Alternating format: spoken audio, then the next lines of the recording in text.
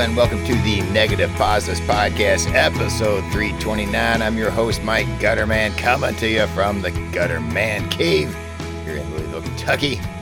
And that's the solo show. I got a couple of things I want to get to. We have I have a really good interview coming up, solo show interview coming up with George Griffin from the On the Streets podcast, and it's a little longer than my usual interviews. I tried to keep them about an hour, but me and George got to rambling quite a bit, and it's about an hour and 20-minute long interview. So I'm going to try to get these a little bit of listener interaction out of the way first, so we can leave plenty of time for the interview with George Griffin. So we'll just dive right in here, I guess. So the first is an email from Tom Napier, and he writes us about the NPP 80s Filter Challenge. And he says, "Hi, Mike and company. Thanks for the honorable mention in the NPP 80s Filter Challenge. Working my way up to the final 20 contestants was really not expected. I regularly checked for other entries, but came up empty. I think I messed up the hashtag and missed the other submissions. Anyway, who needs a camera strap anyway? I have a spot on my film fridge just waiting for an NPP sticker that will be displayed with pride. Halloween is not a big deal here in Australia, but the Ghost Challenge sounds like a real goer. Anyhow, I think I will go take some cool film photos. Cheers, Tom Napier," and he is in Australia. Well, I did send out the sticker and a button, negative positive sticker and button to Mr. Tom Napier for participating in that challenge. And again, the winners I announced on the last episode, we are all three of us, Andre, Roxanne, and I announced on the last episode. If you were a big wiener, definitely get in contact with me. And so I can get your camera strap and goodies out in the mail to you for being one of the three finalists in that somewhat ill-fated challenge. And also, hey, if you just participated and you have the hashtag and you have Instagram photos of your work up there, if you participated in the challenge, I want to make sure everybody that participated gets a negative positive sticker and button in the mail as well. So if you did either one of those things, if you're in either one of those groups of people, please hit me up. Send me an email at negpositives@gmail.com, or you can hit me up through Facebook Messenger or Instagram direct messaging, and give me your address so I can get your goodies out in the mail. So congratulations to those that won, and congratulations to everyone that just participated, because not very many people did. But hey, we have started the Ghost Photo Challenge, the NPP Ghost Photo Challenge, and I think the hashtag on that is NPP Ghost Photo. But we're not doing that on Instagram. We're doing it on the Facebook group, the Negative Positives Film Photography Podcast Facebook group. I have an announcement in the announcement section on that group. It's at the very top of the page. So when you go to that Facebook group, if you look at the top of the page at the announcements, you'll see where you put your submissions in for your ghost photos. And we already got quite a few. So this one's already taken off way more than the 80s Filter Challenge has, and some really creepy photos there. So check those out. And if you have any creepy photos, put those there. We're looking for about 2 submissions from each person, and then and if you don't have any creepy photos, take some creepy photos. Double exposures, anything that looks like a fake ghost picture, or even a real ghost picture, or anything just creepy. That's kind of what we're looking for on this one. We got some good submissions so far, so I'm very excited that this contest seems to be, or not really a contest, this challenge seems to be taking off, and we have a really cool prize package that we're giving away for the big wiener in that challenge that we announced on the last episode. We just had a show with all the hosts here, so go back and listen to episode 328 to find out more about that and what you might win if you do the Ghost Challenge. So, but huge thanks to everyone that did it. The 80s Challenge, and Tom, I did send Tom Napier. I did send your button and sticker out, and it's going all the way to Australia. Fingers crossed it gets there. The Postal Service is having a bit of strife right now, so maybe you'll get it by I don't know, by the time the 400th episode hits. So hopefully you get it sooner than that. Okay, so that's really it. I don't really have any other emails or anything else, so we're going to go ahead and dive right on into this interview with Mr. George Griffin from the On the Streets podcast. And so, yeah, if you're not checking out his podcast, you should. But let's go ahead and listen to my solo show interview with Mr. George Griffin.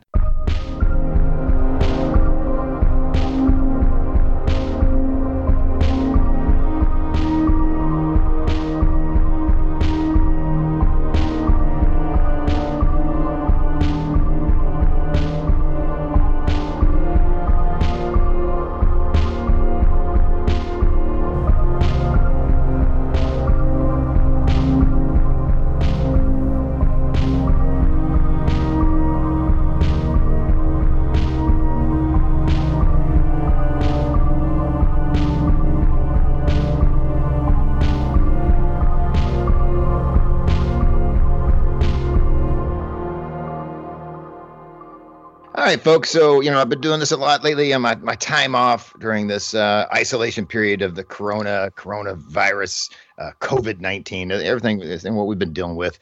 And so I've got quite a few of these stockpiled, but I had an opportunity here to take a little trip back to the UK and talk to Mr. George Griffin. And I will make the little disclaimer here. We are recording this very late night for me and early morning for George. And this is May 16th when we're recording this. So anything we talk about, just know that the time context here is that it is May 16th when we're talking, even if this doesn't air till like August or something like that. But just letting y'all know that's kind of a little time disclaimer in case something doesn't make sense. But I think we'll be fine. So anyhow, it is George Griffin from the host of the On the Streets podcast. And so George, how you doing tonight or this morning? This morning. Yeah, I'm really well. Thanks, Mike. Well, it's very good to chat with you, man. I've really enjoyed your podcast, and it's just you're doing a fine job with it. And but I think the first. Oh, you're very welcome. And I think the first thing we need to get into is since this is your first time on Negative Positives, we got to start off with the standard question.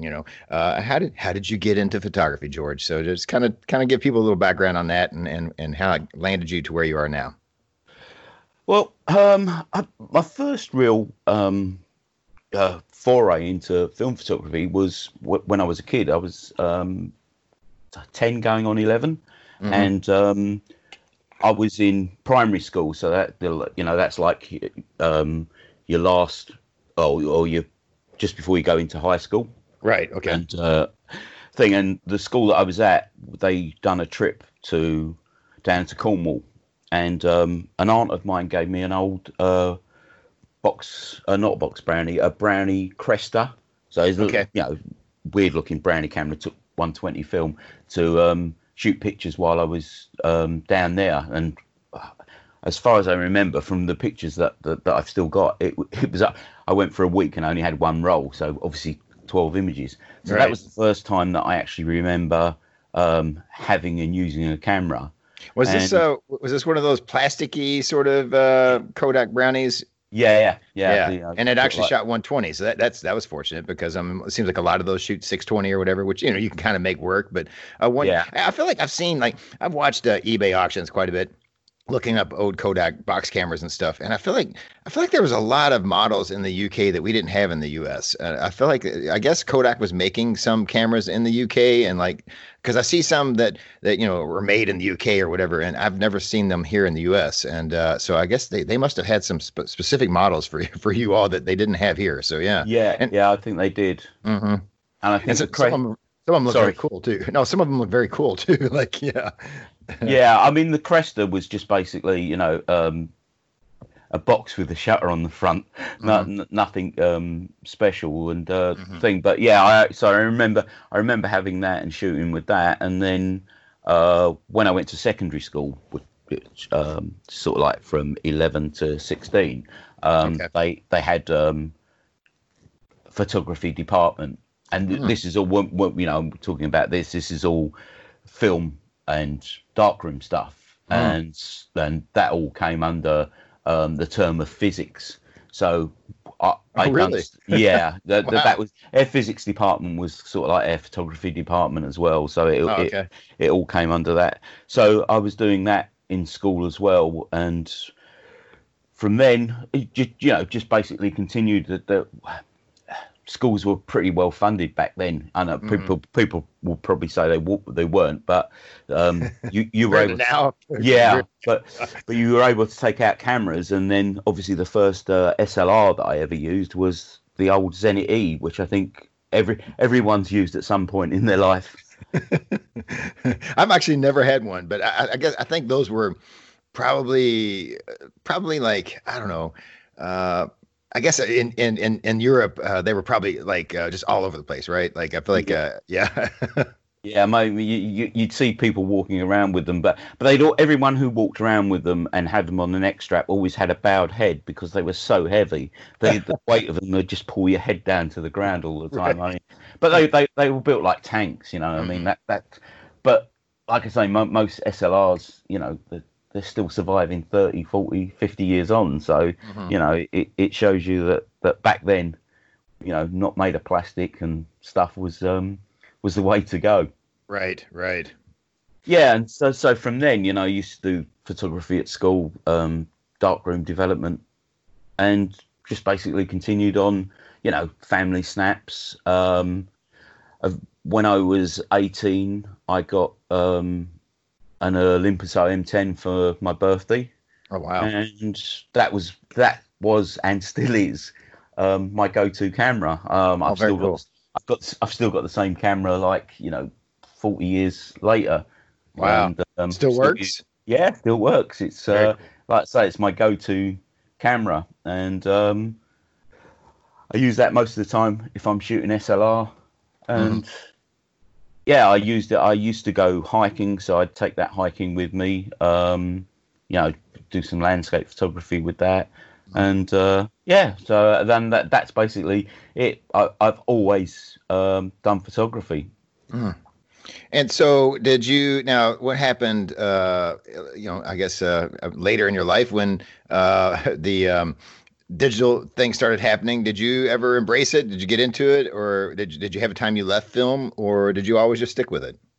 When digital first came out, it interested me, but looking at the cameras, and especially sort of like the low end stuff, the stuff that I could afford, right. I was never particularly impressed with, I don't know, it's probably a bit cliche, but I was never impressed with the megapixels of them. Right. So, sort of like a 1-2 megapixel camera, which probably back then was, I don't know, £300-400, and we're talking about compacts. I was never impressed with them, so I shot film up until I think about 2006, 2007.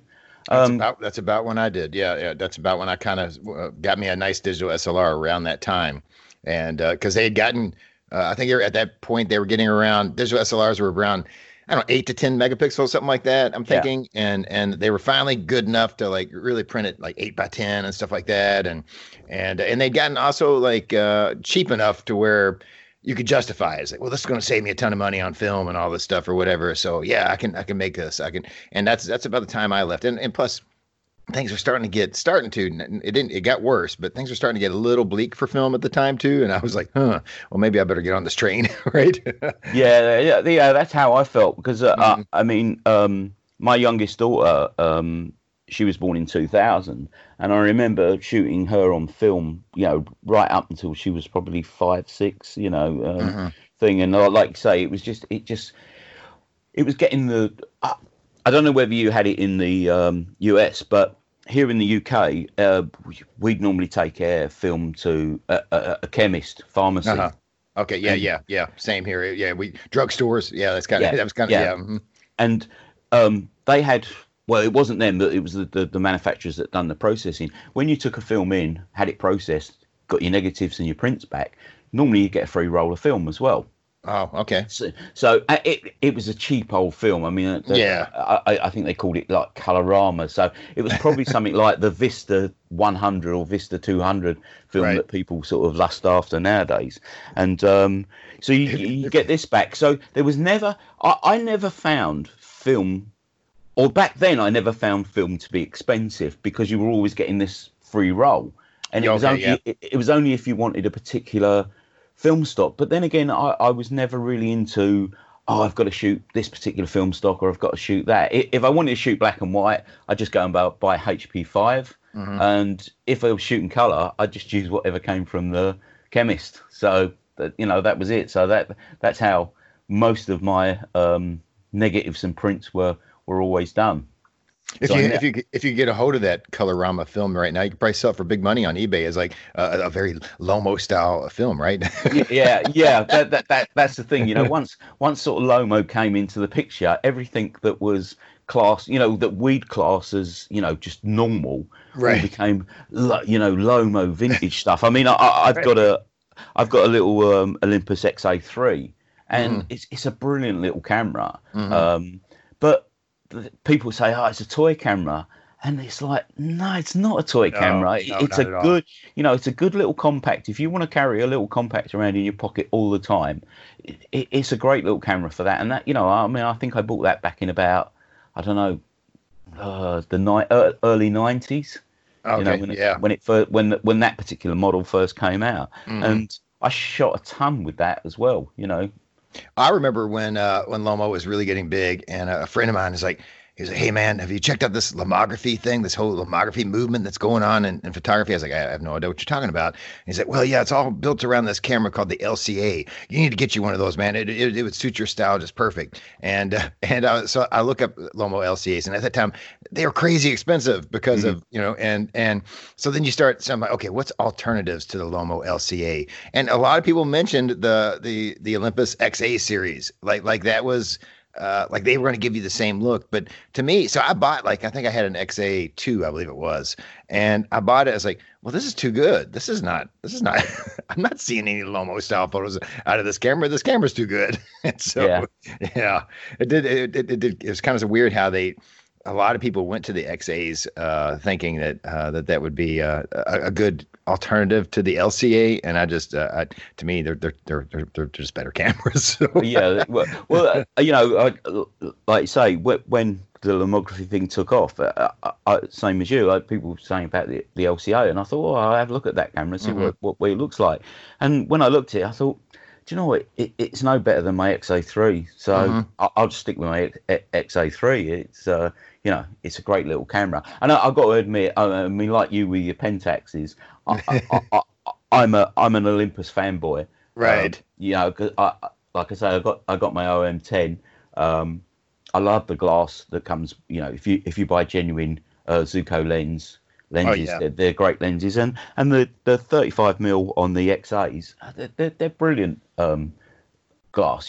For a small camera, you get great images from them.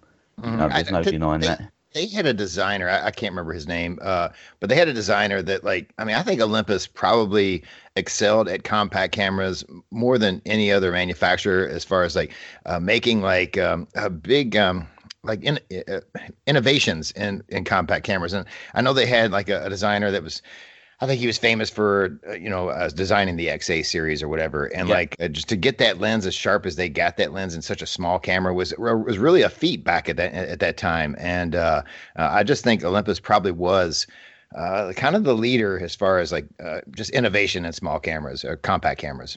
Yeah, I think they were, and I to be honest, and I think also when the they've always continued that, and even into digital, when they the mirrorless cameras started to come out, I think they were the forerunner, and they were the leader. Because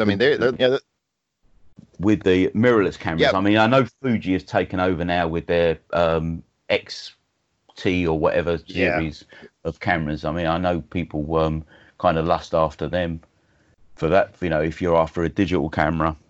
Mm-hmm. I remember my first digital SLR, surprisingly, was not a Pentax. It was an Olympus. It was an Olympus.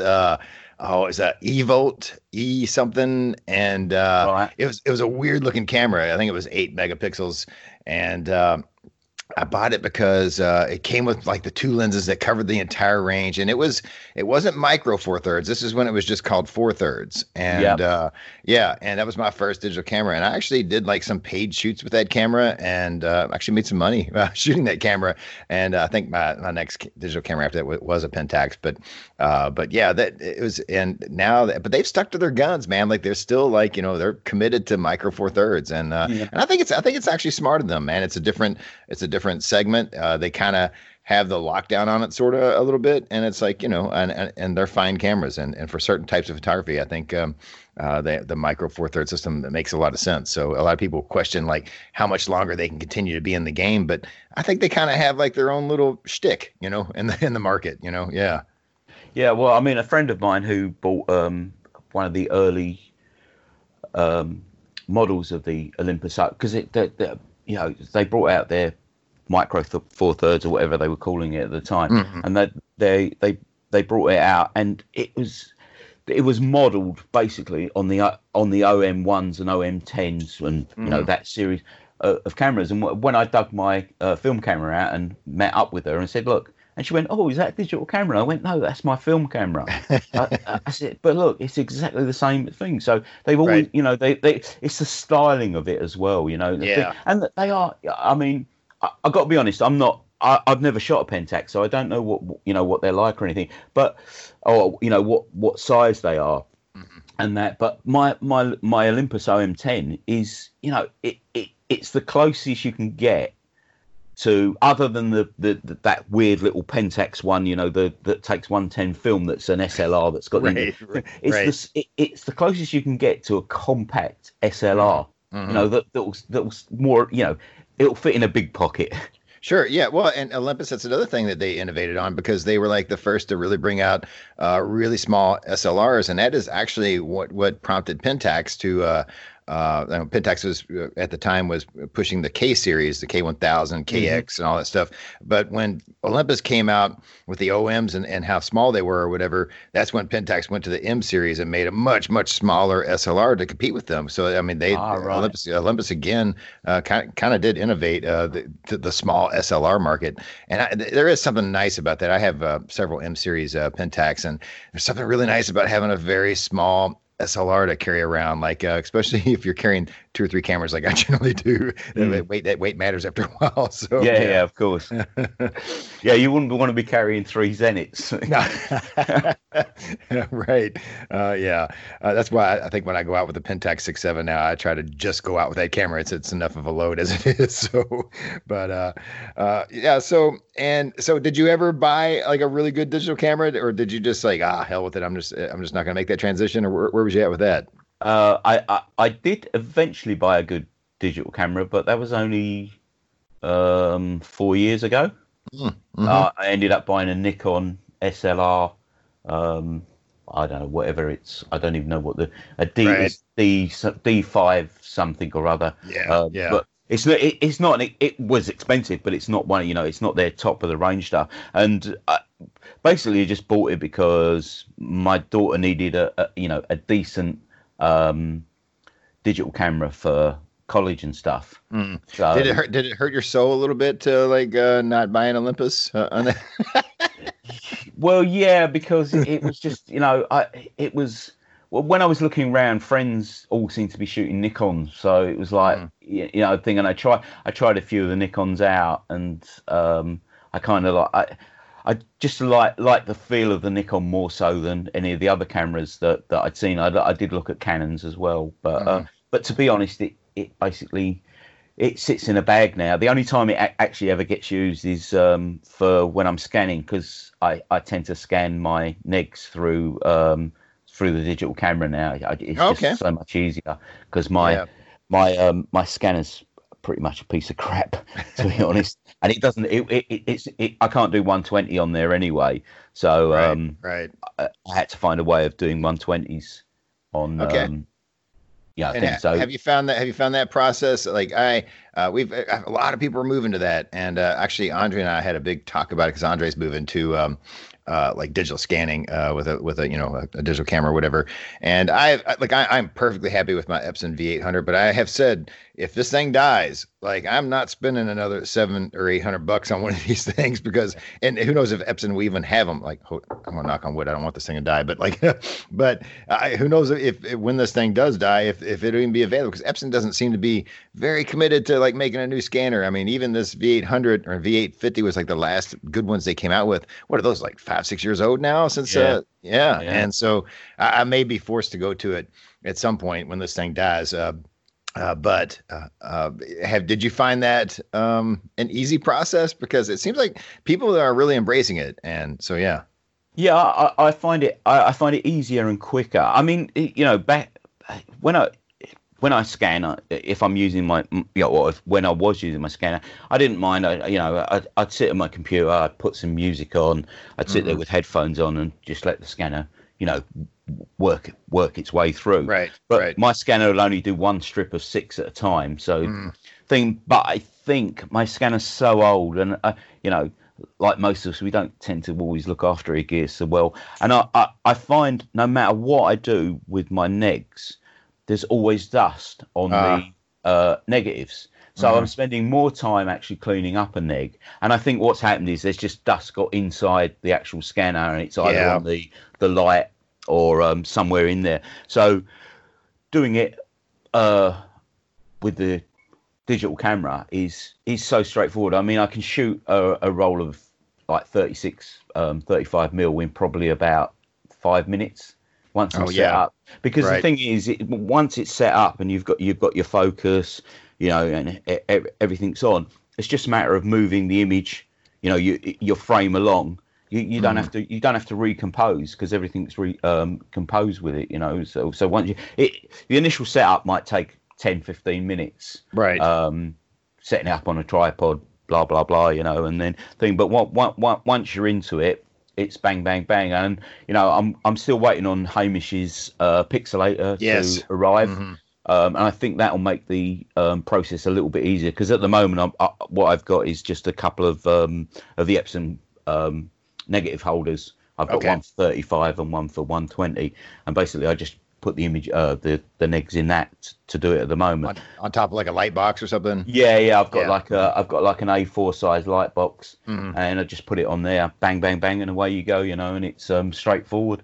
So even like I can see where black and white can be really, really fast and easy doing it this way. But with color, I do know that, like, you know, there's color correction because you got the orange mask and all that stuff. But even having to do all that is probably no more time consuming than you having to remove all the dust from the scans on your scanner when you did that, right? So you know, at first I thought, it's me, you know, because obviously I developed my own black and white at home, and I was thinking, dust is getting on the negs. But when I looked at the negs, I couldn't see anything going on there. And it's like, so you'd scan and there'd be, you know, dots all over it, and you think, what the hell's going on? You take it out, air blow it, clean it all up again, and it'd still be on there. So in the end, I just thought, I'll just use the digital camera. And I went and bought a cheap 50 millimeter macro lens to put on it. It's manual, so it's really easy to zoom in. The good thing with the digital camera is you can, you know, magnify right down to a certain point, right? So you can get really sharp focus, and most of my black and white images that I post anywhere, you know, in the last, I'd say 6 months, have been digitally scanned through a digital camera. Very, very cool. All right, so so you had a time in your life where you knew that film was looking kind of bleak, and what is it like lately? Let's get up to like where you are now. Like, did you come to a point where you were not shooting much film, and then you started shooting a lot of film? And was there something that brought you back, or was you kind of always doing it, or where was you at with that? And if there was something that brought you back, what was it that made you kind of embrace film photography again? Well, I'd always. I never got rid of my film cameras, so I know a lot of people did. My film cameras just basically ended up in the loft in my mum's place where my mum lived, and when my mum died, obviously we had to go and clear her house out and stuff. And when I was clearing out a box, and you know, didn't know what was in it, opened it up, and there's all this, you know, there's all these cameras in there. Right. I remember them, you know, sort of thing. So I kind of dug them out, and you know, thinking I had some weird cameras. So like I had my Olympuses, but I also had an old a Polaroid camera. I think it was called a Vision or something, that shot. It's a bit like the Fuji mini images. Oh yeah. You can't get film for it anymore. But I had that, and I had my old One Step. That was still up in the loft, and I was like, thing. But then it was a box of stuff that basically when I got married, it was like, well, I don't want to take that with me, so I'll stick it in my mum's house, and you know, we'll deal with it at some point.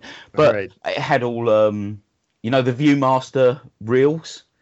Yeah. Had a load of that stuff up there as well. So I sort of dug it out, and I thought, well, I wonder what thing. And so I started looking on eBay, you know, for like film cameras, and I thought, oh, you know, there's a lot of people selling cameras. Not that I was looking to sell cameras, it was just like, you know, looking to see what thing. And then when you're doing searches on Google and stuff, all of a sudden things are coming up. And one of the things that came up was the Sunny 16 podcast. Mm-hmm. And I've always listened to podcasts of, different things and things that I'm interested in. And so I started listening to the Sunnies. And that's what kind of got me. I thought, oh, well, actually, no, there's been a slight resurgence in film. You can actually go and get it now. You can actually still buy it. And it's, or it's easier to get hold of than it was through that kind of dark period. Not only that, there's the fact that what surprised me when I started listening to film podcasts, when I was thinking about getting back into film, I was like, holy shit, there's people out there that still do this, and I wouldn't be crazy to do this anymore. There's other people, there's other weirdos out there, right? So I was like, oh, I didn't realize, like, I thought I was kind of crazy to think about going back to film, and then I found a community of people that were doing. I was like, okay, I can do this now. It doesn't seem like such a crazy idea, right? yeah, and for me, I mean, to be honest, yeah, I'd go out. There was a group of people that I used to go out regularly shooting with. There'd be probably about 4 or 5 of us who'd go out shoot digital and stuff and thing. But I'd go out and I might come back with, I don't know, 300-400 pictures. Yeah. I'd sit there and I'd go, oh, I can't bother editing them today, and then it'd be a week, and then it'd be 2 weeks, and then it'd be 3, and then you think, oh, I better go through and have a look at them, and then you'd look at them and go, maybe there's 2 decent pictures there. And so that was it. And then, of course, once I started getting interest back in the film, I started to find that there was people that were doing this more or less the same thing, but going out and shooting film. So one group that I've been shooting with now probably for about, I don't know, must be about 18 months now, is the London Camera Project. Rob, who runs, basically he does a walk somewhere in London, normally about once a month. And there's also another group that's called Analog Meets. They run walks as well, and basically just turn up. To be honest, it's more sort of like maybe an hour and a half out shooting, and then the rest of the evening spent in the pub. I like it already. Yeah. That's very cool. So you found this community, you started shooting film again, and then at some point, the ideal to start a podcast dawned on you. So tell us about starting the On the Streets podcast, which if anybody hasn't checked that out, they should. George does a great job with that. And also he just starting to do interviews. So he's taking it up a notch. So he's all in. So George, tell us a little bit about, like, how did you get from that point to, like, you know what? I think I want to have a talk. I think I want to produce a show about film photography. Tell us about how you got into that. Right. Well, so like I say, I was listening to Sunnies. Sunnies was one of the things, and because the Sunnies were UK based, I know there's a lot of podcasts out there, and I like listening to most of them. I think I've probably got, I don't know, 30, maybe 40 podcasts on my podcast catcher. So right. Things. So I'm way behind with a lot. I think I've got 30 episodes of stuff to listen to, which is really difficult at the moment. But yeah. So I was listening. I listened to Sunnies and thing, and then one week they had this bloke called Mike Gutterman on there.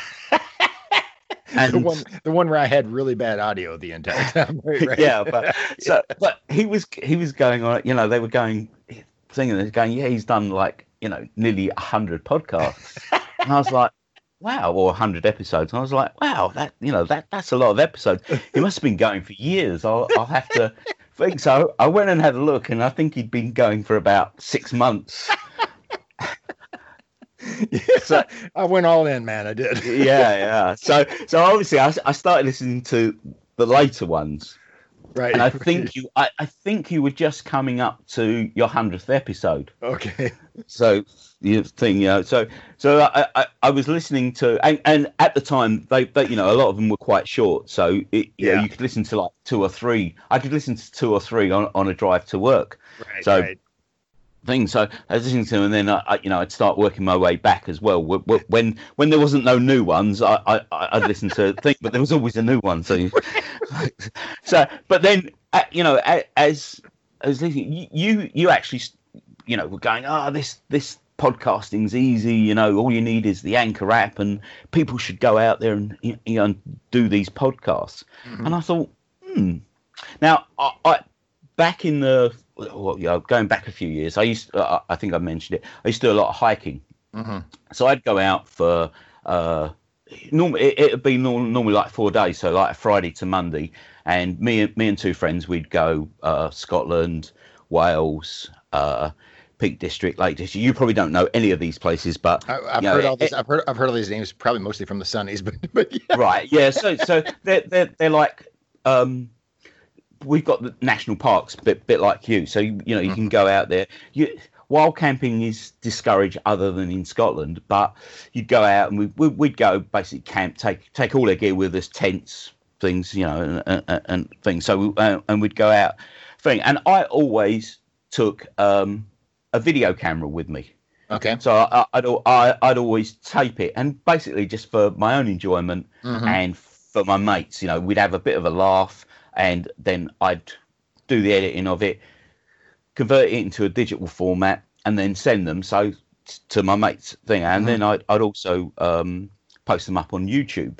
So I was doing a lot of that, and then in 2010 I did a walk from the west coast of Scotland to the east coast of Scotland, which is roughly about 200 miles. Oh wow! So I'd done that, and I videoed all of that, but I met a few people. Basically what that was, it's called the TGO Challenge. TGO is the Great Outdoors. It's a magazine in the UK, and they run this challenge every year. And basically the idea is that you plan your own route from the west of Scotland to the east of Scotland. So, and I met people that were actually podcasting, and I thought, that'd be a good way of doing it. But at that point, that's 10 years ago. At that point, it just seemed very complicated. There wasn't an easy way of doing it. Anyway, getting back onto the subject of photography, you were saying, people should do this and things. So I thought, I'll give it a try. And I looked at the Anchor app, and like you said, it's easy. You do it on your phone and stuff like that. So I thought, I can do that. But I wasn't walking anymore, because it's probably about 2 years now since I started doing the podcast. And because I thought, what can I thought, well, I can sort of talk about my film photography and how I'm getting back into film photography and what I'm doing. I still go out photographing, walking around London. I thought I could do like little pieces of that, just chatting about as I'm walking around London what I'm doing and stuff like that. And basically that's how the podcast got started. So it's all down to you, Mike. Well, I will. That is actually it's a very humbling thing. I'll take that as a compliment, man, because I enjoy your podcast. I know early on, and I think if you've said it even not that long ago, you're like, I think you kind of went about it with a sort of an ideal of, I don't really care if anybody's listening to this. This is more for me as like a documenting my film photography journey or whatever. But I'm pretty sure you do have good listeners, and what I like about and reason why that I was on a lot of early episodes, I called out for as many people as possible to get into film photography podcast or whatever, or start doing it, get their voice out there, is because I just felt like the more voices we have out there, the more we're promoting this thing, and that's what we're all wanting to do. We want to keep this thing alive and keep it going. But what I like about what's happened with all these film podcasts that have popped out, and and there's been even some more that's just popped out in the last couple of months or whatever, is like everyone's got their own take on it, and everyone has like a different spin. And maybe one podcast isn't for you, but maybe another one is. And I think having that variety in the film podcast community or whatever is a good thing, because we want people to be engaged and people be excited about this. And maybe my podcast doesn't resonate with somebody, but maybe somebody else's does. So I think the more voices, the better, right? Yeah. Oh yeah, most definitely. I mean, for me, I mean, like I say, I've kind of fallen behind on some of my podcasts, but like your podcast, whenever that drops, that is like the minute it drops. So it'll normally drop here. Maybe I might get it about 7 or 8 o'clock in the morning, and it's and and I'm probably still up here at 3 or 4 in the morning here. So yeah. So that as soon as it drops, it's like, right, negative positives, I'm listening to that on the way to work. So yours is always yours, and the Sunnies are the two main ones that as soon as they drop, I will listen to them. So I'm always up to date with them. And then there's other people that I've got a sort of hierarchy of how I listen to my podcasts. And that, unless a podcast drops with someone that I'm interested in, and then I will listen to that. But it's like you say, I'm not really into large format, but there's a couple of podcasts that talk about large format, and it's like it's interesting because I think I do kind of think, maybe at some point I might go into that. So at least then I've listened to people talking about it. I've got some knowledge of it, so I'm not going into it completely blind. It's the same when I started to shoot 120. Go back to shooting 120. It was like some people just primarily shoot 120, so their podcast, it just gives you the basics of what they're doing within that, so that's interesting. Recently I've been thinking about possibly going into maybe trying some pinhole photography. So now I'm sort of listening to podcasts that concentrate more on pinhole photography.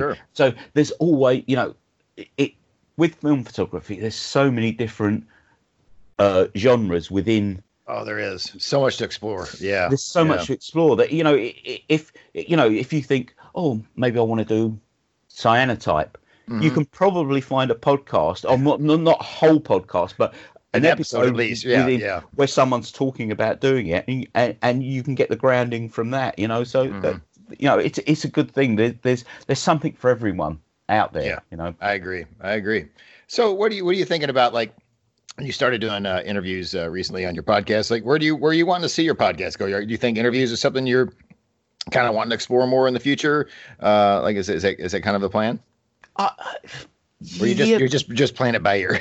I really am just playing it by ear. Right. I mean, it's just I enjoy the like you say it was just basically a way of me sort of documenting what I was doing for my own sake more than anything else, just a bit of fun, really. Recording when I develop something, and or when I'm out having a walk around, and it was basically it's just an easier form of doing it instead of videoing, and that. So, but it was just that the idea of the interviews was that we just gone into the lockdown with the the COVID thing, and I'd been on a Zoom chat with Ted Smith, Malcolm. Sorry, Malcolm, I can't remember your second name, and Stanley Phillips. Okay. And Malcolm Myers, was it? Yeah, Malcolm Myers. Yeah. Mm-hmm.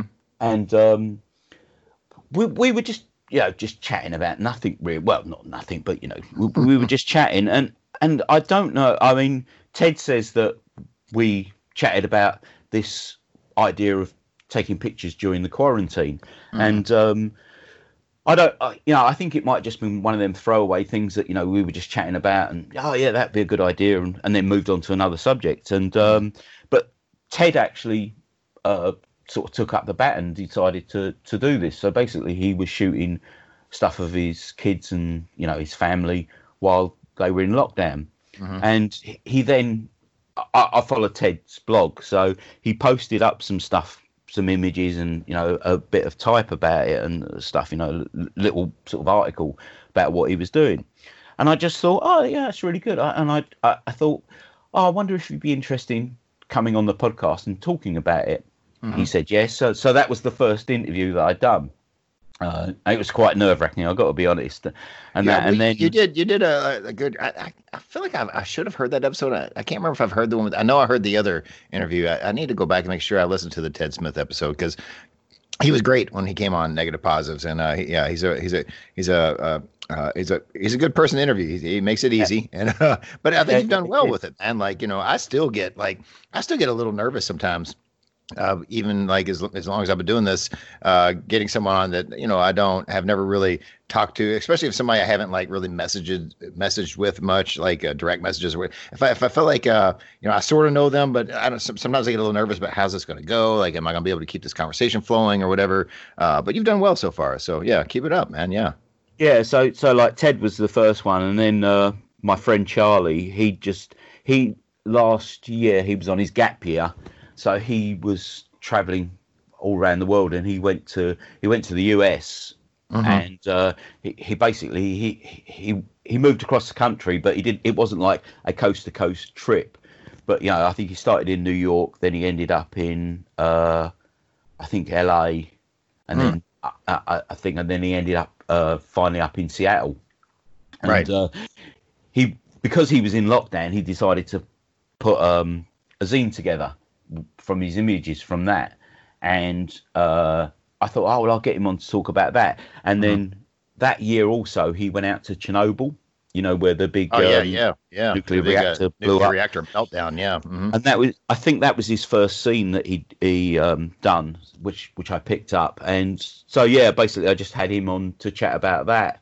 But yeah, I'm not sure whether it would be a regular thing of having people on to chat. I suppose it's if I find something that interests me, and that interest, then I think, well, people might be interested in that. Then I will kind of reach out to them and try and interview them and see if if they're willing for that. There is one person that I would really, really love to interview, and that's Brian May. Oh, okay. There you go. Right, because he's a photographer, right? Yeah, he's his big passion is stereo photography. Yes, yeah. And I've got a passion for stereo photography as well. So yeah, it's he'd be so he's like my bucket list interview person that I'd like to interview. Whether it ever happens or not, it's a thing. But it's that reaching out to someone, and someone that big, it's like you probably if you DM them or something, it probably just disappear in the ether. Right. Yeah. But yeah, maybe I will. I like I say, I don't know. At present, it's just thing, and it was in a way it was a kind of necessity, because my podcast is they go out quite irregular. They're not they don't go out that often, and it was like, well, I've got nothing to put out because I'm not out photographing anything, and I just thought, well, yeah, maybe I'll try doing a couple of interviews and just see how it goes. Well, it's come out quite well. So yeah, that's and I think I think there's an element to, like, I know, I did so many podcasts by myself, like way too many, and I do like having other people. Like, that's one thing I like adding hosts to the show and like having guests on, because the conversation isn't all just me just talking, which I think I just felt like at some point, like, people were bound to hear me, bound to be tired of just hearing my voice, somewhat drunkenly stumbling through some sort of photography thing I'm trying or whatever. But so it mentioned that, I mean, the name of the podcast is On the Streets. So, and that obviously brings up the image of street photography. So we talked a little bit in the pre-recording about street photography. So let's dive into that. So do you consider, like, street photography probably your main inspiration in photography? I'm assuming by the name of the podcast and just a little bit we talked about before we started recording, right? Yeah, it's something that I've got a passion for. I love looking at other photographers' street photography. Good street photography, right, which is so hard to achieve. It is. It's thing, and you look back to the masters. People like Gilden and Davidson, Joel Meyerowitz. People like that. They've got an eye.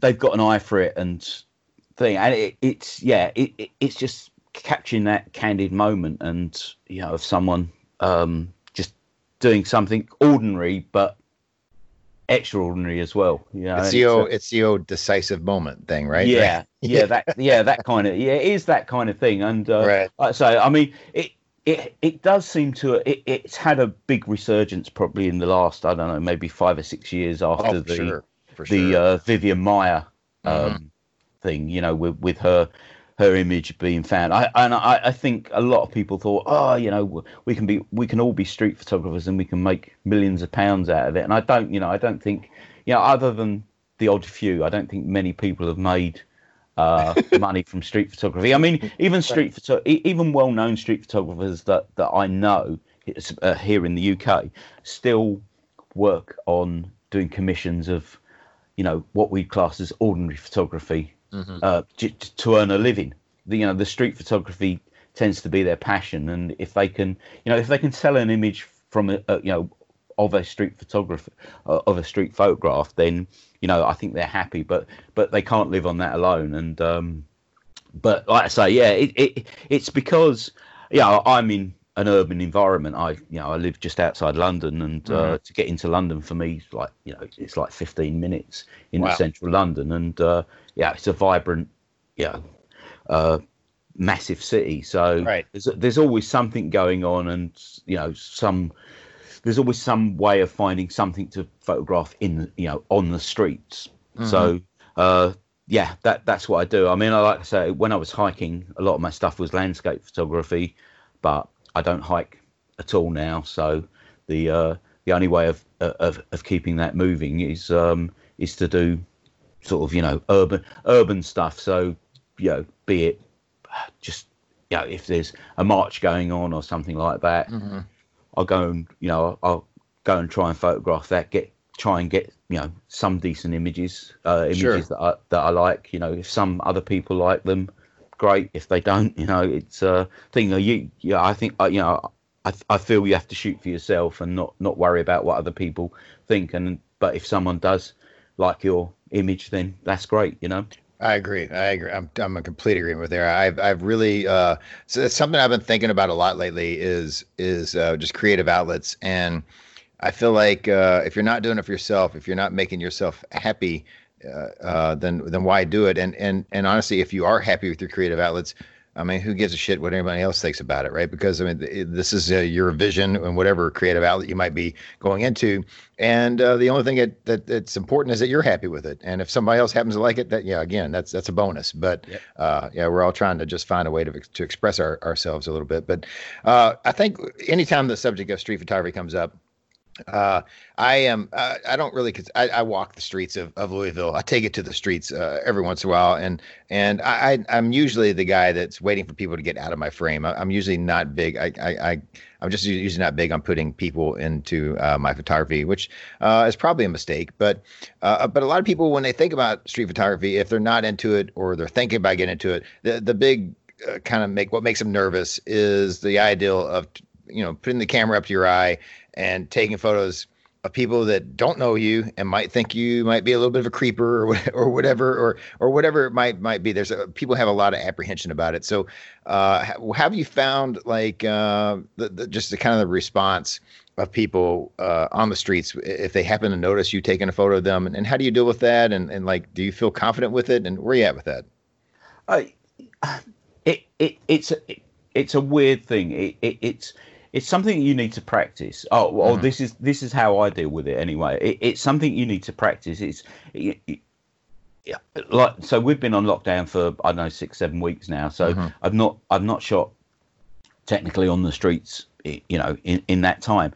Right. So when we finally can start, mingling with other people again, it will be difficult because you kind of lose the knack. I think it's like anything, if you don't ride a bicycle for 10 years, the first time you get on a bike is uncomfortable. I just recently did that. Like, I hadn't rode a bike in 10 years, and after my knee surgery, I was like, well, I need to start taking up biking. So I got the old bike out, and I was like, the first time I got on it, I was like, it's not just like riding a bike. I am having I'm afraid of my wreck.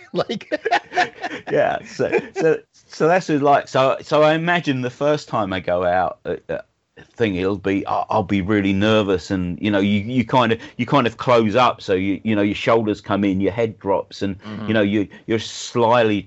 I mean, candid photography is people do say it's an invasion of privacy, and it's a sly way of taking photographs, and yes, it is, but no, it's not as well.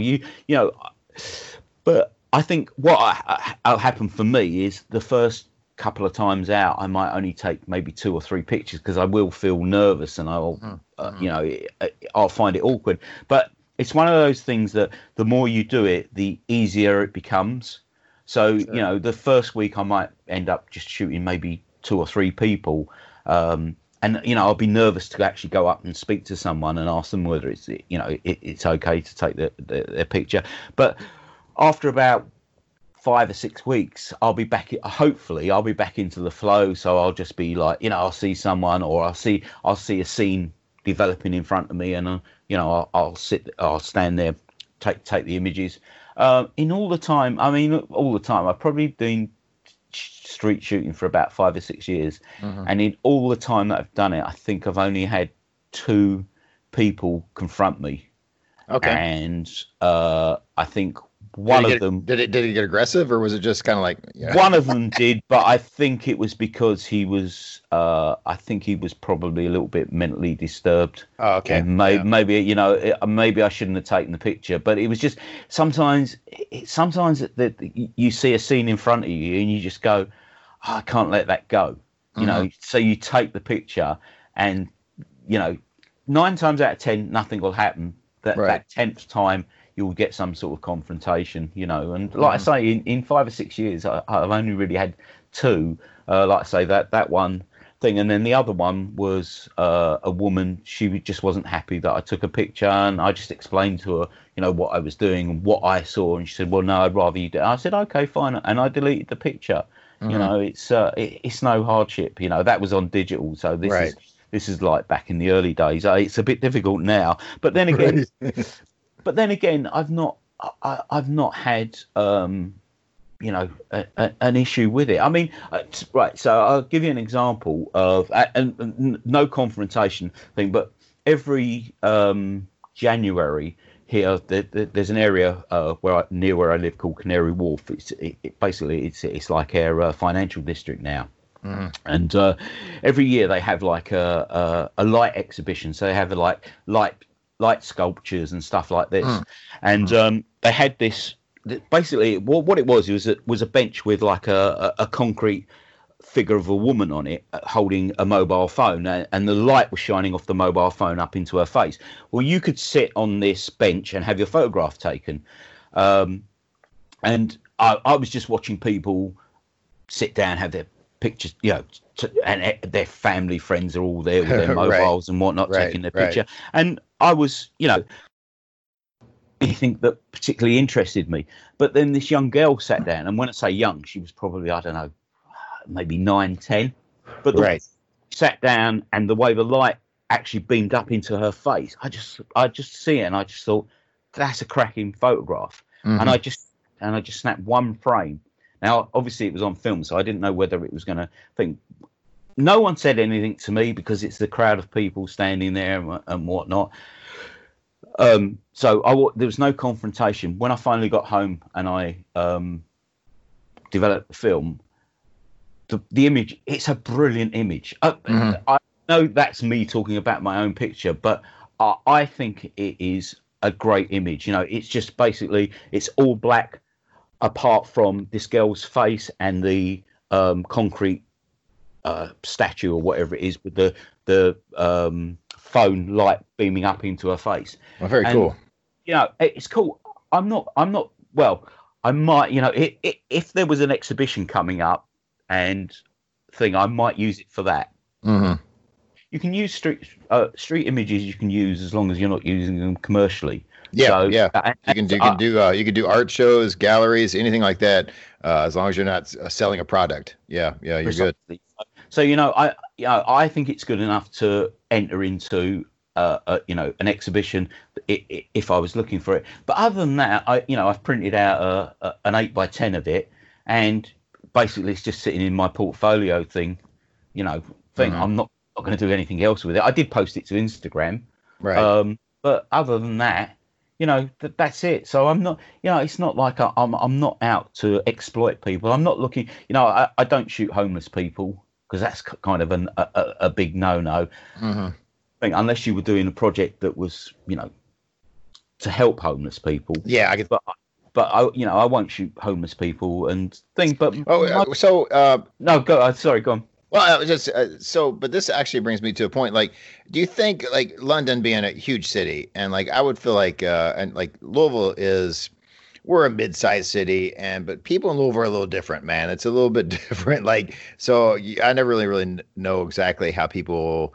I don't think people in this town, even though we have a pretty large size city, are used to seeing photographers out on the streets and are used to seeing people like photographers taking photos of like people on the streets. I don't know that it's that common here, but I would feel like in London, a big city like that, and I feel like New York would be the same way, LA, Chicago, big cities like that, they're probably a little more used to it. Do you think that in London, shooting in London, do you think people are a little more used to seeing like things like that because maybe it happens more frequently? Does you think that makes it a little easier? Because it seems to me like surely as much as London has been photographed, people are used to seeing people on the streets with cameras, right? Yeah, most definitely, and the amount of people with mobile phones that I mean, when I go into central London, so where my train comes in, it's like a 30-second walk into Trafalgar Square, which is like a massive square, and the amount of people that are in there photographing, videoing, because it's all 90% are probably tourists. Yeah, so right. Everyone's got a camera. And I think, yes, if you're in a big city, if you were somewhere like, I guess, like New York, you just melt into the crowd. People just don't notice because they're all going about their own business and they don't notice. It's only, I tend to, if there's something going on, I'll tend to position myself and maybe stand there for 10, 15 minutes, just to see what's going to develop and things. So if you stand still long enough, you become invisible. People just don't notice you. You can stand there snapping away and no, like I say, 9 times out of 10, no one will even notice you. You don't have a problem taking images in smaller places. So obviously, like I say, I live out in the suburbs. So where I am, we've got like, it is a few houses out here, and we've got like a little shopping mall. And I was doing the shopping mall where I live was built in the 60s, and it's quite decrepit now and run down. And I was doing a little project on that, just shooting it. Most of the shops have closed down. There was a big fire there a couple of years ago, and the shops that got burnt, they've never reopened. So like I say, it's quite decrepit. And I just thought, one Sunday morning, I just thought, a bit of a project. I'll go around there and shoot some images of that. So I'm around there shooting that. And do you have pound stores in your dollar stores? Yes. Yep. So there's like a pound store, dollar store, whatever you call it around there. And he's got all his displays out on the, all his stuff out on the front. So there's all like buckets and boxes and fake flowers and stuff like that. So just as I was walking past, I just thought, that'll make a good image. It's one of the shops that's open. So I took an image. I took the shot. The next thing he come running out at me. He said, "Oh, you can't take my picture." I said, "Well, yeah, I can, because it's this is public ground, blah blah." Thing. And I said to him, "But I'm not doing it. I'm not." He said, "Yes, but you've taken a photograph of my display." He said, "And someone might see that and decide to copy it." And I'm like, "Mate, it's just a few buckets and no, it's a pound store. It's no one. It's not like I'm taking a picture of a display in Harrods or some big shop." You're not necessarily exposing any trade secrets of it. Precisely. And I was just like, "Nah, don't worry about it, mate." Thing, and I just walked off. It's like I was like, "Oh," but you kind of get that that's a funny thing with it sometimes. So you get that kind of thing sometimes, which is it's hilarious. Well, in the pre-recording, I did find out that you are a fellow factory worker, and and which means we are salt of the earth people, George, and I'm actually surprised you don't shoot Pentax, because it is the working man's camera and all, but so like I find like I think the reason I'm so driven either through music or photography to be creative is just I don't know about your job, but it's very mundane. It's very robotic. There is no creativity in my work. So that drives me to find creative outlets outside of, being a factory worker, And so do you find that pushes you a little bit? Like, do you find that you need those outlets because factory work can be, it can be very dull, man. Like, right. It's not necessarily soul inspiring, right? It's not. Well, it's not nowadays because I'm an offset printer. Mm-hmm. So I used to run offset printing presses. Okay. But so that was quite creative because, you're mixing inks, you're getting, you have to get the colors right. So you're running 4 separate colors to make up an image and stuff like that. So that's what I trained in. I'd done my City and Guilds in that at 16 and whatnot. So I've always worked in that same industry. But over the last, I don't know, 10, 15 years, it's like everything. It's gone to digital. Right. So basically, it's just a computer screen, press a button. Yeah. So there's no creativity in it anymore. And so like I say, I'm in a factory. It's there's no windows, only the glass in the doors, and so you don't see outside thing. In the winter you go in the dark, you come out in the dark. Right, so, and you never know exactly what time of day it is because you can't tell because you don't see any sunshine. Precisely. Yeah, I'm a ginger, so I'm very fair skinned anyway. So I never get I always look like a White Walker if you've seen.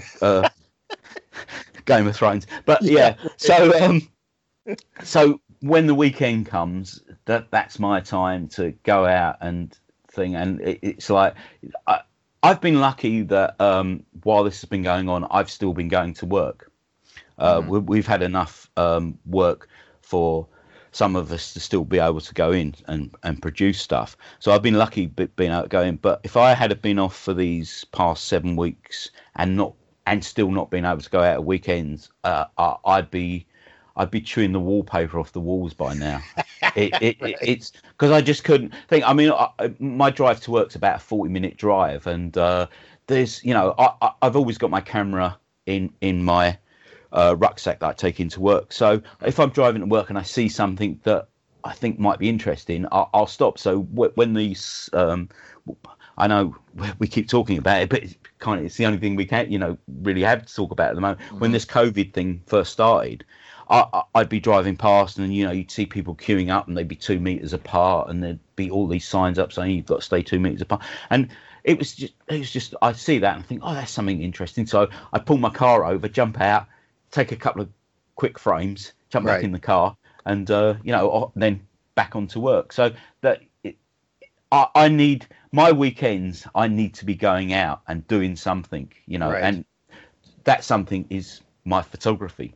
Mm-hmm. And like I say, at the moment, we're still it's relaxed a little bit, so it's a little bit easier to go further afield now. But up until last week, it was just grab what you could, Right. And, But working in a factory 5 days a week, the weekends are really important to even if it's not, even if I don't shoot anything, it's nice to maybe record something for the podcast, even something like that, just to keep your creativity moving along at some pace, because otherwise you just die inside otherwise. Yeah, right. It keeps you sane, man. Like, yeah. All right. Well, and another thing we talked about in the pre-show recording is I kind of want to get down as our last kind of subject is like projects and stuff. But the main thing is, like, you had mentioned you had kind of a pretty damn cool exhibit for like 3 months, and I want to hear a little bit. I want to let you brag about that a little bit, because that sounds pretty impressive. So tell us about this exhibit you had for like 3 months. Well, it basically that every year in the UK we have a thing called the British Life Photography Awards, and you can enter in different fields. So it's any photography that's done or about Britain. So it might be portraits, landscape, street photography, and I entered a few street photography images that I'd taken and that I was happy with, and I was lucky enough to get 2 images selected for this exhibition, and the exhibition was held for 3 months in the Royal Albert Hall, which is a big sort of concert hall stuff in the UK. I mean, most people in the UK probably know. I mean, maybe people around the world will know it as well, because it is quite well known. And even I've heard of that place. So yeah, right. Okay, yeah. So I was lucky enough to get 2 images, displayed there for 3 months, along with other people that had, put stuff into the exhibition. Right. And so how big of a thrill was that? Did you go to did they have like an opening or something? Yeah, they had an opening night, and so went along to that, and it was really interesting, and just seeing your work printed and hung on a wall in an exhibition is just, I don't think there's much better, maybe when your kids are, but it's kind of the pinnacle of what you can accomplish with your artsy photos, right? Like it doesn't get much better than that. Like that's kind of like, that's kind of the final, like, I don't know how you go much above that. Right. Yeah. And the thing is as well, because someone else that, doesn't know you, or, I mean, I know sort of like on Instagram or Flickr, wherever you post your pictures, people will like a picture and stuff, right. And there might be people you don't know that they like it. You don't get any feedback from why they've liked it or anything. But this is sort of like, this is sort of someone else that doesn't know you, has never seen anything you've done before, saying, oh yeah, your work is actually good enough to be in this exhibition. And sure. And that kind of, if you're starting to lose inspiration, or you start thinking, oh, my photography, because I think we all have that thing that no matter how good a photograph can be, or how good thing you will think, it's not that good, because you'll see someone else's photograph and go, right. But your photograph's just as good as that, and you go, I don't think it is, and it's thing. So to get that recognition from someone, from a panel of judges is it is quite nice, and it just gives you that extra bit of momentum to think, actually, maybe you only take, I don't know, 2 or 3, maybe 4 really great images in a year, right? And for someone to say, yes, this is or not necessarily great, but a good image, right? And to say this is a good image, we would like to have it in our exhibition. It just gives you that extra bit of motivation, and you go, oh, really, I'll continue doing this, and I will go out, and I will shoot 70 rolls of film, and to get 4 images, right? 4 images. It does motivate you. I know it does. Because I think there's a thing about, like, I think everybody that's in creative outlets, and we've talked about this, it's actually been a little bit of a theme here recently on the podcast. Well, no telling if it'll be a theme by the time this airs, but we've talked a little bit about how I think creatives, we all go through like self-doubt, and like we're always second guessing our work. And so when it gets validated, there is something really nice about that. They're like, maybe I do know what the hell I'm doing every once in a while. I'm not saying I'm always good, but like apparently occasionally lightning strikes and I do something right. So that's a nice thing. So on the opening of this exhibit, was you like standing next to your photography where people could come up and like comment on it? Did you hear any, like, I talk about art shows, and like sometimes I kind of like stand away and hear what people say, and sometimes they really, really give me a really bad critique on some of the stuff I have at the art show, which I always find extremely hilarious. I never take it as like I don't get offended or whatever, but I usually just find it funny. But did you have people coming up and looking at your photos with you standing right there and talking to you about it? Or because I think it's one of my favorite things about doing art shows has been the interaction with people, and people asking me questions about the photos and stuff like that, even if whether they buy anything or not. That's here or there, but like, but just the feedback I get and just the conversations I have has kind of been one of the most enjoyable things. Did you have that experience? I did, because basically it was like in a big exhibition space, so you're actually moving around looking at other people's pictures. Sure. But sort of, it's kind of weird, because it is ego massaging, and so you're kind of like, you're over the one side of the room looking at other people's pictures, but you're kind of slyly still looking over at yours to see whether anyone's looking at it, at it, or spending a bit more time, and then you kind of edge your way over just to hear what they say, and thing. And I couple of times, I spoke to a few people that were looking at it and just explaining thing. I mean, because one of the images is like, so I'll try to explain it. The images are actually it's a bollard, a concrete bollard, but it's got two reflective lights in it.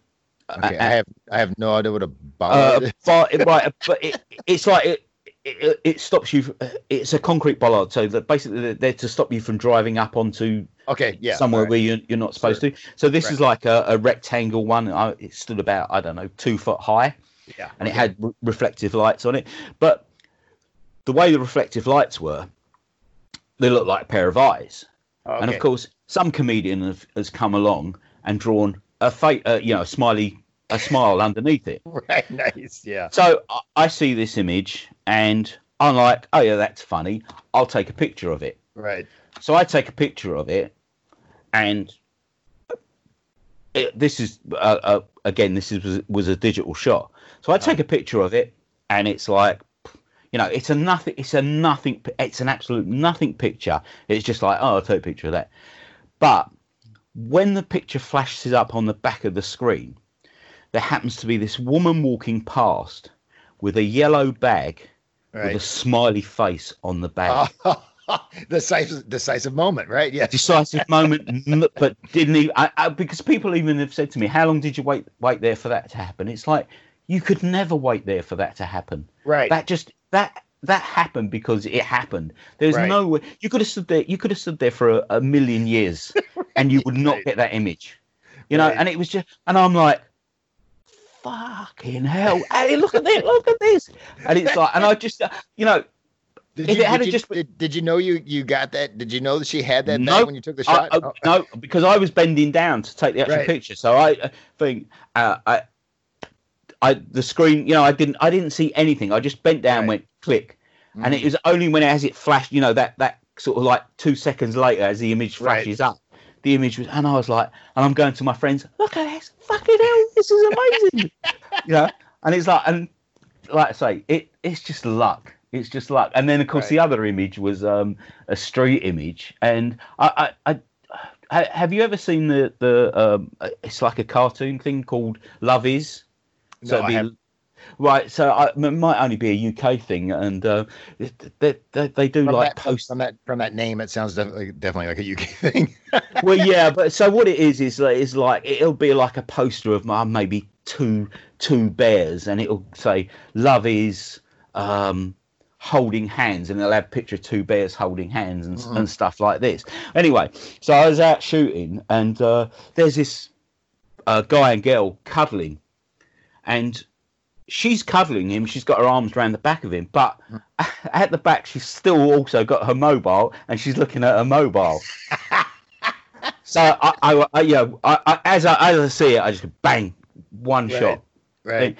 And I put that was in the exhibition as well, and I think it was "Love Is Never Letting Go of Your Mobile" or something like that. I think that was the title of it, because it's just, but again, it's that decisive moment and thing, and it's mundane. It's not. It probably happens, 30 or 40 times a day. People will cuddle each other, but still sly look at their mobile phone. Right. And I just found it, an intimate image like that, or an intimate thing that's happening like that, but you still can't put down your mobile phone. So yeah.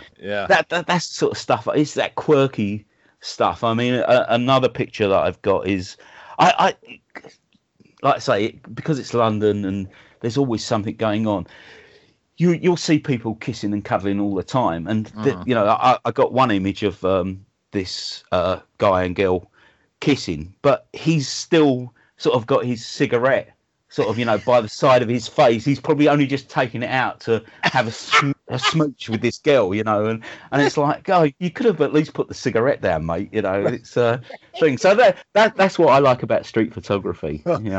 Cigarettes are a powerful addiction, brother. Quite possibly. I don't know. I haven't smoked in over 35 years. Good for you, man. Good for you. Yeah. All right. Well, George, the last thing I want to get to before we wrap this up is we talked a little bit in the pre-show about like projects and stuff, and you did have a kind of a project you were telling me a little bit about. You had called it like ghost signs. And I just kind of wanted to like have you talk. What do you think about projects? Are you project driven, and do you have an end game for projects? Just kind of where are you at with that? Yeah, I am project driven. I like to projects help me to keep shooting stuff. So sometimes there might be I might see something and I think, oh, that'll make a good little project. Like I was saying about my local area where there's a lot of closed down shops and that. It was just like I went out sort of 10 shots and it was just like a 10-shot little essay of my mall. It's closed down or it's closing down. And that, so yeah, I like to do projects. I also like to, if I see projects that come up, which a lot of time, are on the negative positive Facebook group. So last year was it the 2238? Yeah, that was a good one. Yeah, I was like, that'd be nice. Working with 25 other photographers. Neil Piper's Project Box Camera. Yeah, I love that one. Yeah.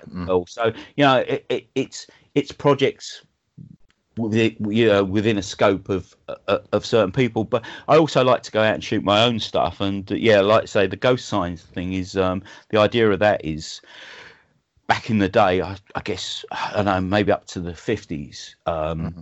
Billboards were not billboards. They basically they'd get an artist to paint advertising on the side of buildings. Right. But over the years, these, they've become dilapidated and they don't use it anymore. It's a billboard, it's a poster. Sometimes you'll see the fella up there sticking it up, or paper images up, or it'll be neon signs. So these have sort of started to fade, and that's where they get their name, ghost signs. And I kind of saw some in my local area and thought, oh, that might make a good project. I'll have to look at it on the internet. I thought, because it can't be that many. And even in London, there's probably something like 2,500 of them. So you got a lifelong project going on with this one. It could be a lifelong project, yeah. Right. But it's a thing. So I started going out and shooting these, and I've got, I don't know, probably I think I've got maybe 60 or 70 images at present. God knows what I'm going to do with them. Maybe a zine, maybe not. I don't know. I'm not. Right. I like the idea of a zine, but then it just, and this is not criticising anyone, but it seems as though zines now seem to be, there seems to be one coming out every week. It seems everybody's doing it, and I don't really know what to do with. If I make a zine, I don't really know what to do with it after that. Like, how do you? Like, I don't know what the next step is. Okay, I got the zine done. Like, I guess I could try to sell it or give it away or whatever. But like, I really don't know what to do once the zine's done, right? That's a step I don't really understand. Yeah, that's the thing. I mean, I don't know with this ghost signs thing. I don't know whether anyone else would be interested in them.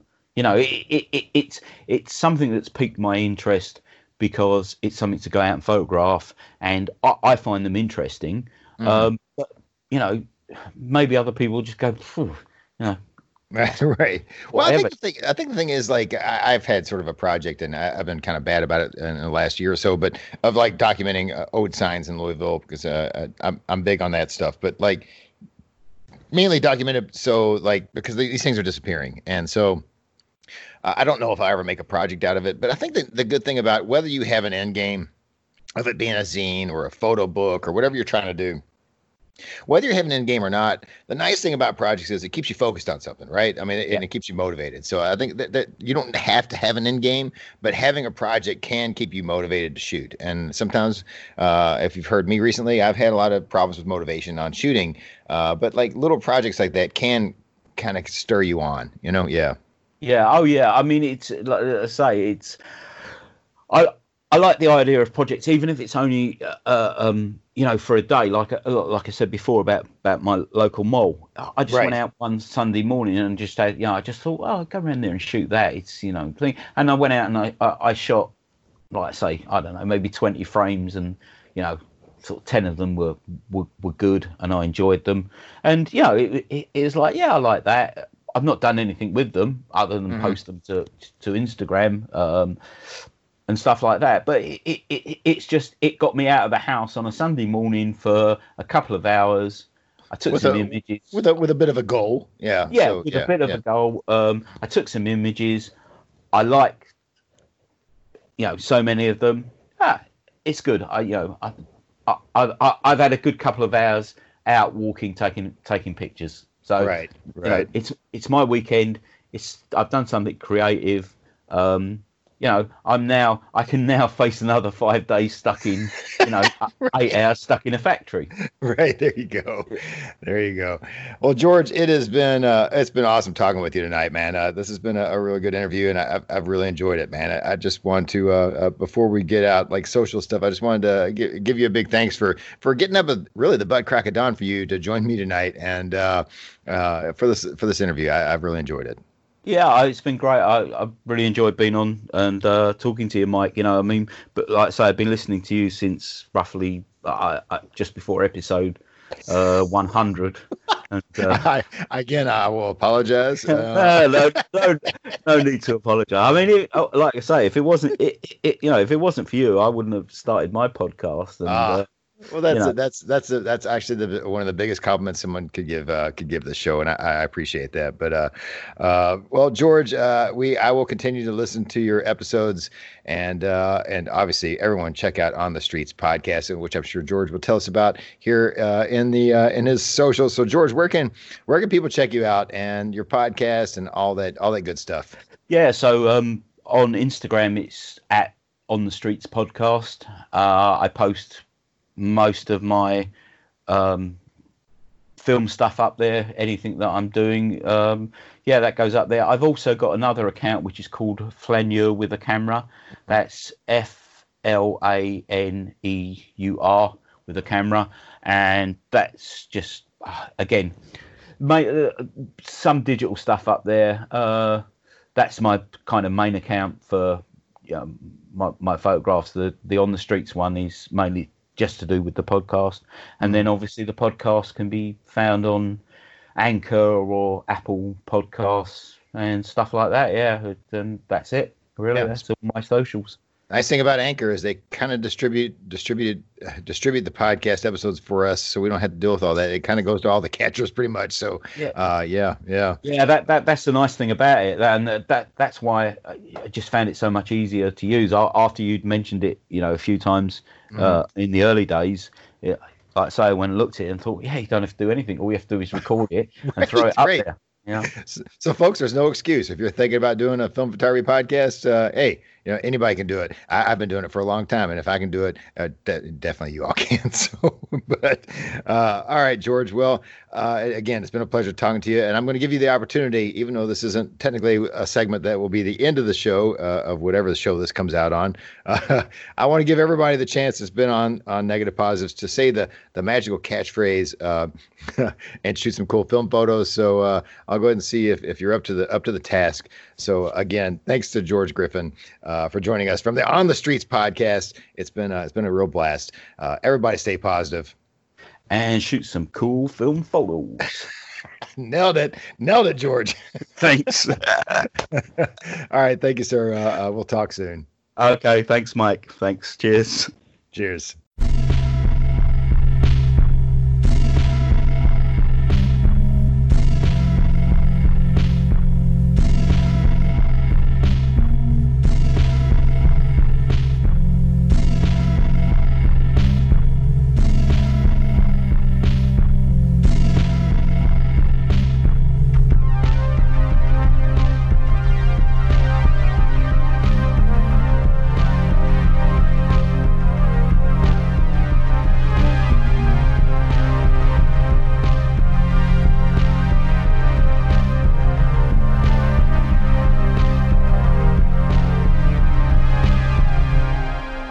right, folks, we're back for the final segment, and a huge thanks to Mr. George Griffin from the On the Streets podcast for, getting up the butt crack of dawn to join me for a solo show interview. What a great! I really enjoyed that conversation, George. You're awesome, man. You rock, and definitely check out his podcast. And huge thanks. That was a lot of fun. Also, okay, so I'm going to get one call-in camera review in since I kind of ran out of these things. I had two people send me call-ins, one from this gentleman that I'm getting ready to play, and one from Neil Piper, which I'll play on the next solo show. But obviously, Neil Piper is just mostly making fun of me. So, but yeah, after Neil's on the next solo show, I'm going to be out of call-ins. So, if there's any of you guys out there want to talk about anything in your film photography journey, film, cameras, lenses, whatever, it's easy to send in a call-in. Just record audio however you want. Usually the easiest way is on your phone with your voice recording app. Send that audio file on to nagpositives@gmail.com, and I'll put it in the queue to get on the show because we're really low, and you'll get on the show a lot sooner than a lot of people have in the past. So getting low on these things. But the next call-in camera review comes from Dean Lastoria, and he's going to talk about the Mamiya Flex C2. Mama Mamiya. So let's see what Dean has to say about that camera. Hi, Negatives Positives podcast. This is Dean Lastoria, Nagel Gazer, on Instagram with my call-in camera review for the Mamiya Flex C2. This one has the 135 lens and the prism finder. Now, I think the common wisdom is to go with shorter lenses so you can get in close to people. I think Ted Vieira said, "Yeah, man. Hey, man, put a 20mm lens on your camera." And one of those people from one of the British podcasts, I think, said, "Engage the enemy more closely." But it's COVID, and this is the COVID machine. It has a 135mm lens, which is about 80, so you can stay far away from people. Forget 2 meters. We're talking 8 meters away. We're fine. The other thing this camera has is most twin lens reflexes, people come up to you and say, "Oh, that's a nice camera. My grandfather used to have one like that. Can we talk?" No one wants to look at this camera. This camera is not the prettiest camera ever. It's a C2, so it's about as ancient as you're going to get while still looking like an industrial piece of machinery from a bunker. It has no interlocks. The shutter is separate from the little window. You can do it, but it doesn't matter. It's got a leaf shutter, so there's nothing that can go wrong with this camera that you can't fix, on the fly or just ignore. The pictures that I'm getting from it, I love. And it is really light. It's only 6 pounds. The prism on the top adds only an extra 2 pounds. So if someone wants to get close to you, if you have a long enough string, you can just swing it at them. So this is the perfect COVID machine, and it's making me happy during these times when, you don't want to go up to someone with your 20mm lens. Thanks for your podcast. Bye-bye. Well, thank you, Dean Lastoria, for your call-in camera review of the Mamiya Flex C2. And always great to get these in. We're getting low on call-ins, folks, just saying. And but thank you, Dean, for sending that in desperate times when we're getting low on these things. All right, so I guess we need to get to our coffee donations as we wrap up the show. We only have one donation that I need to mention, and it comes from Mr. Nigel Cliff. Always huge supporter of the show, and as a couple episodes ago was my solo show interview, and Nigel sends us a little donation through coffee, and he says, "Thought I'd better contribute to apologize to all those who had to listen to my dronings on the last solo show." Well, Nigel, I thoroughly enjoyed that conversation. I hope everyone else enjoyed that. You even riled up a listener, and that caused me to get an email that I read on the last episode about somebody having some issues with your digital photography. But yeah, it's to be expected on an analog podcast, right? So, but I love Nigel. Thank you so much, sir. You are awesome, and you rock. So, okay, all right. I am going to get the socials out here, but before I do that, I'm going to mention we're going to play a listener music track, and after the socials, and that's going to come from none other than Mr. Mike Caputo. Everyone knows him. Everyone loves him. That is Aloha Big Mike on on Instagram. The guy that's running the Hawaii Darkroom. He's been on the show. He has an album called what is it? Shanties I Heard. I think it's on Bandcamp, and Mike Caputo, Shanties I Heard. We're going to hear a track from him called 100 Years Ago after I get the socials out. And folks, again, like this is where I like to play like any of you guys out there that happen to be musicians. I like to put like whatever music you guys make on the end of these solo shows. And I'm getting low on those as well. I've got only a couple, maybe 5 left or so. So, hey, don't make me play my music at the end of these shows. You guys have heard enough of my stuff. So if any of you guys out there happen to be photographers and also musicians, send any original music files my way, and I'll put them in the queue to get them on the end of these solo shows. So, but again, we will hear Mike Caputo from his album Shanties I Heard 100 Years Ago after to get the socials out here. So, okay, folks, thanks for listening. And you can see my photography on Instagram at Gutterman Photo, on Facebook at Mike Gutterman Photography. You can email this program, send call-ins, send your original music files to negpositives@gmail.com. You can join the Facebook group. It is the Negative Positives Film Photo Podcast Facebook group. And also, that's a good place to send your ghost photos the ghost photo challenge we have going on. There's, again, an announcement at the top of that page where you can submit 2 photos of creepy photos for the ghost photo challenge. And we got some good prizes to give away for the big wiener of that. And you hear that what we talked about on episode 328 about what the prize package, and we'll mention it more as it goes on. It runs through we're going to say November 1st, and for that particular challenge. Also, let's see. I'm on, this program is on Instagram under the account name Negative Positives, mostly ran by a friend of the show, Mr. Bryce Randall. If you submit photos to Instagram, think about using the hashtag Negative Positives. Maybe Bryce will see it and highlight it for us all to check out. And you can donate to this program at Coffee. That helps us, pay for shipping to prizes to the winners and stuff like that. We don't really pocket any of that money. It all goes back into the podcast.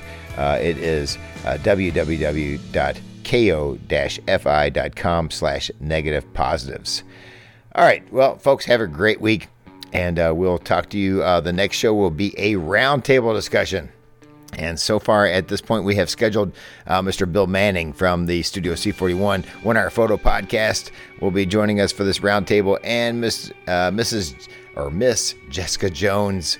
It's kind of a reunion of when Bill and Jessica were on the show several months ago, and so we're gonna have a little roundtable with those two for episode 330. So look forward to that. So okay, folks, have a great week. Everybody stay positive. Shoot some cool film photos.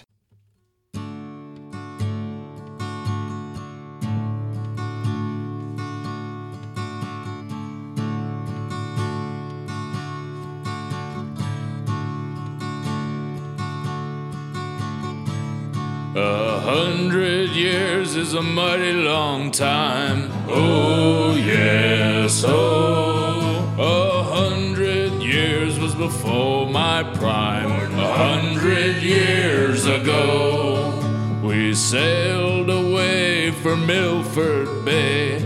Oh, yes, oh.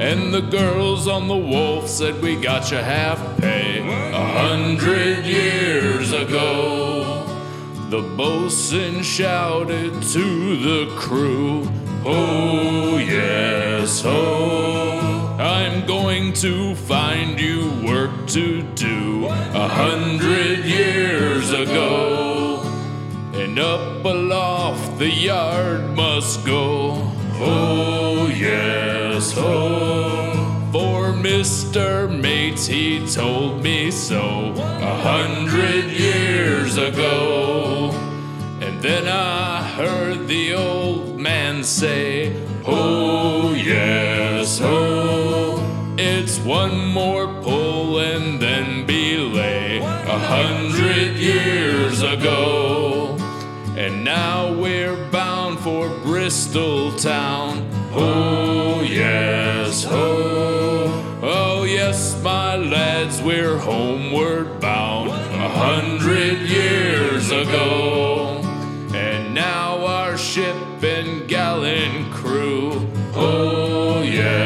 yes, oh. The cliffs of Dover soon appear 100 years ago.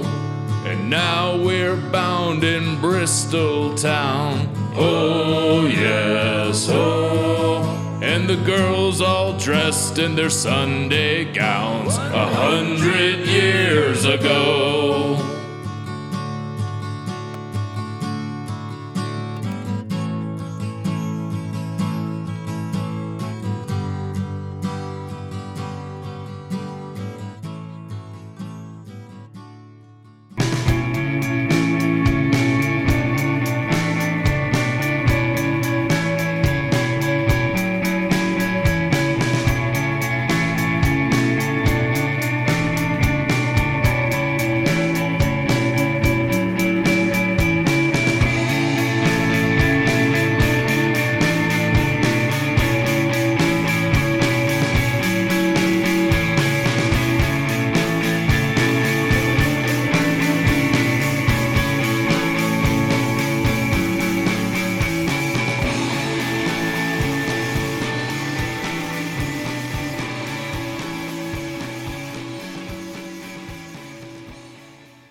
A Gutter Man Cave production.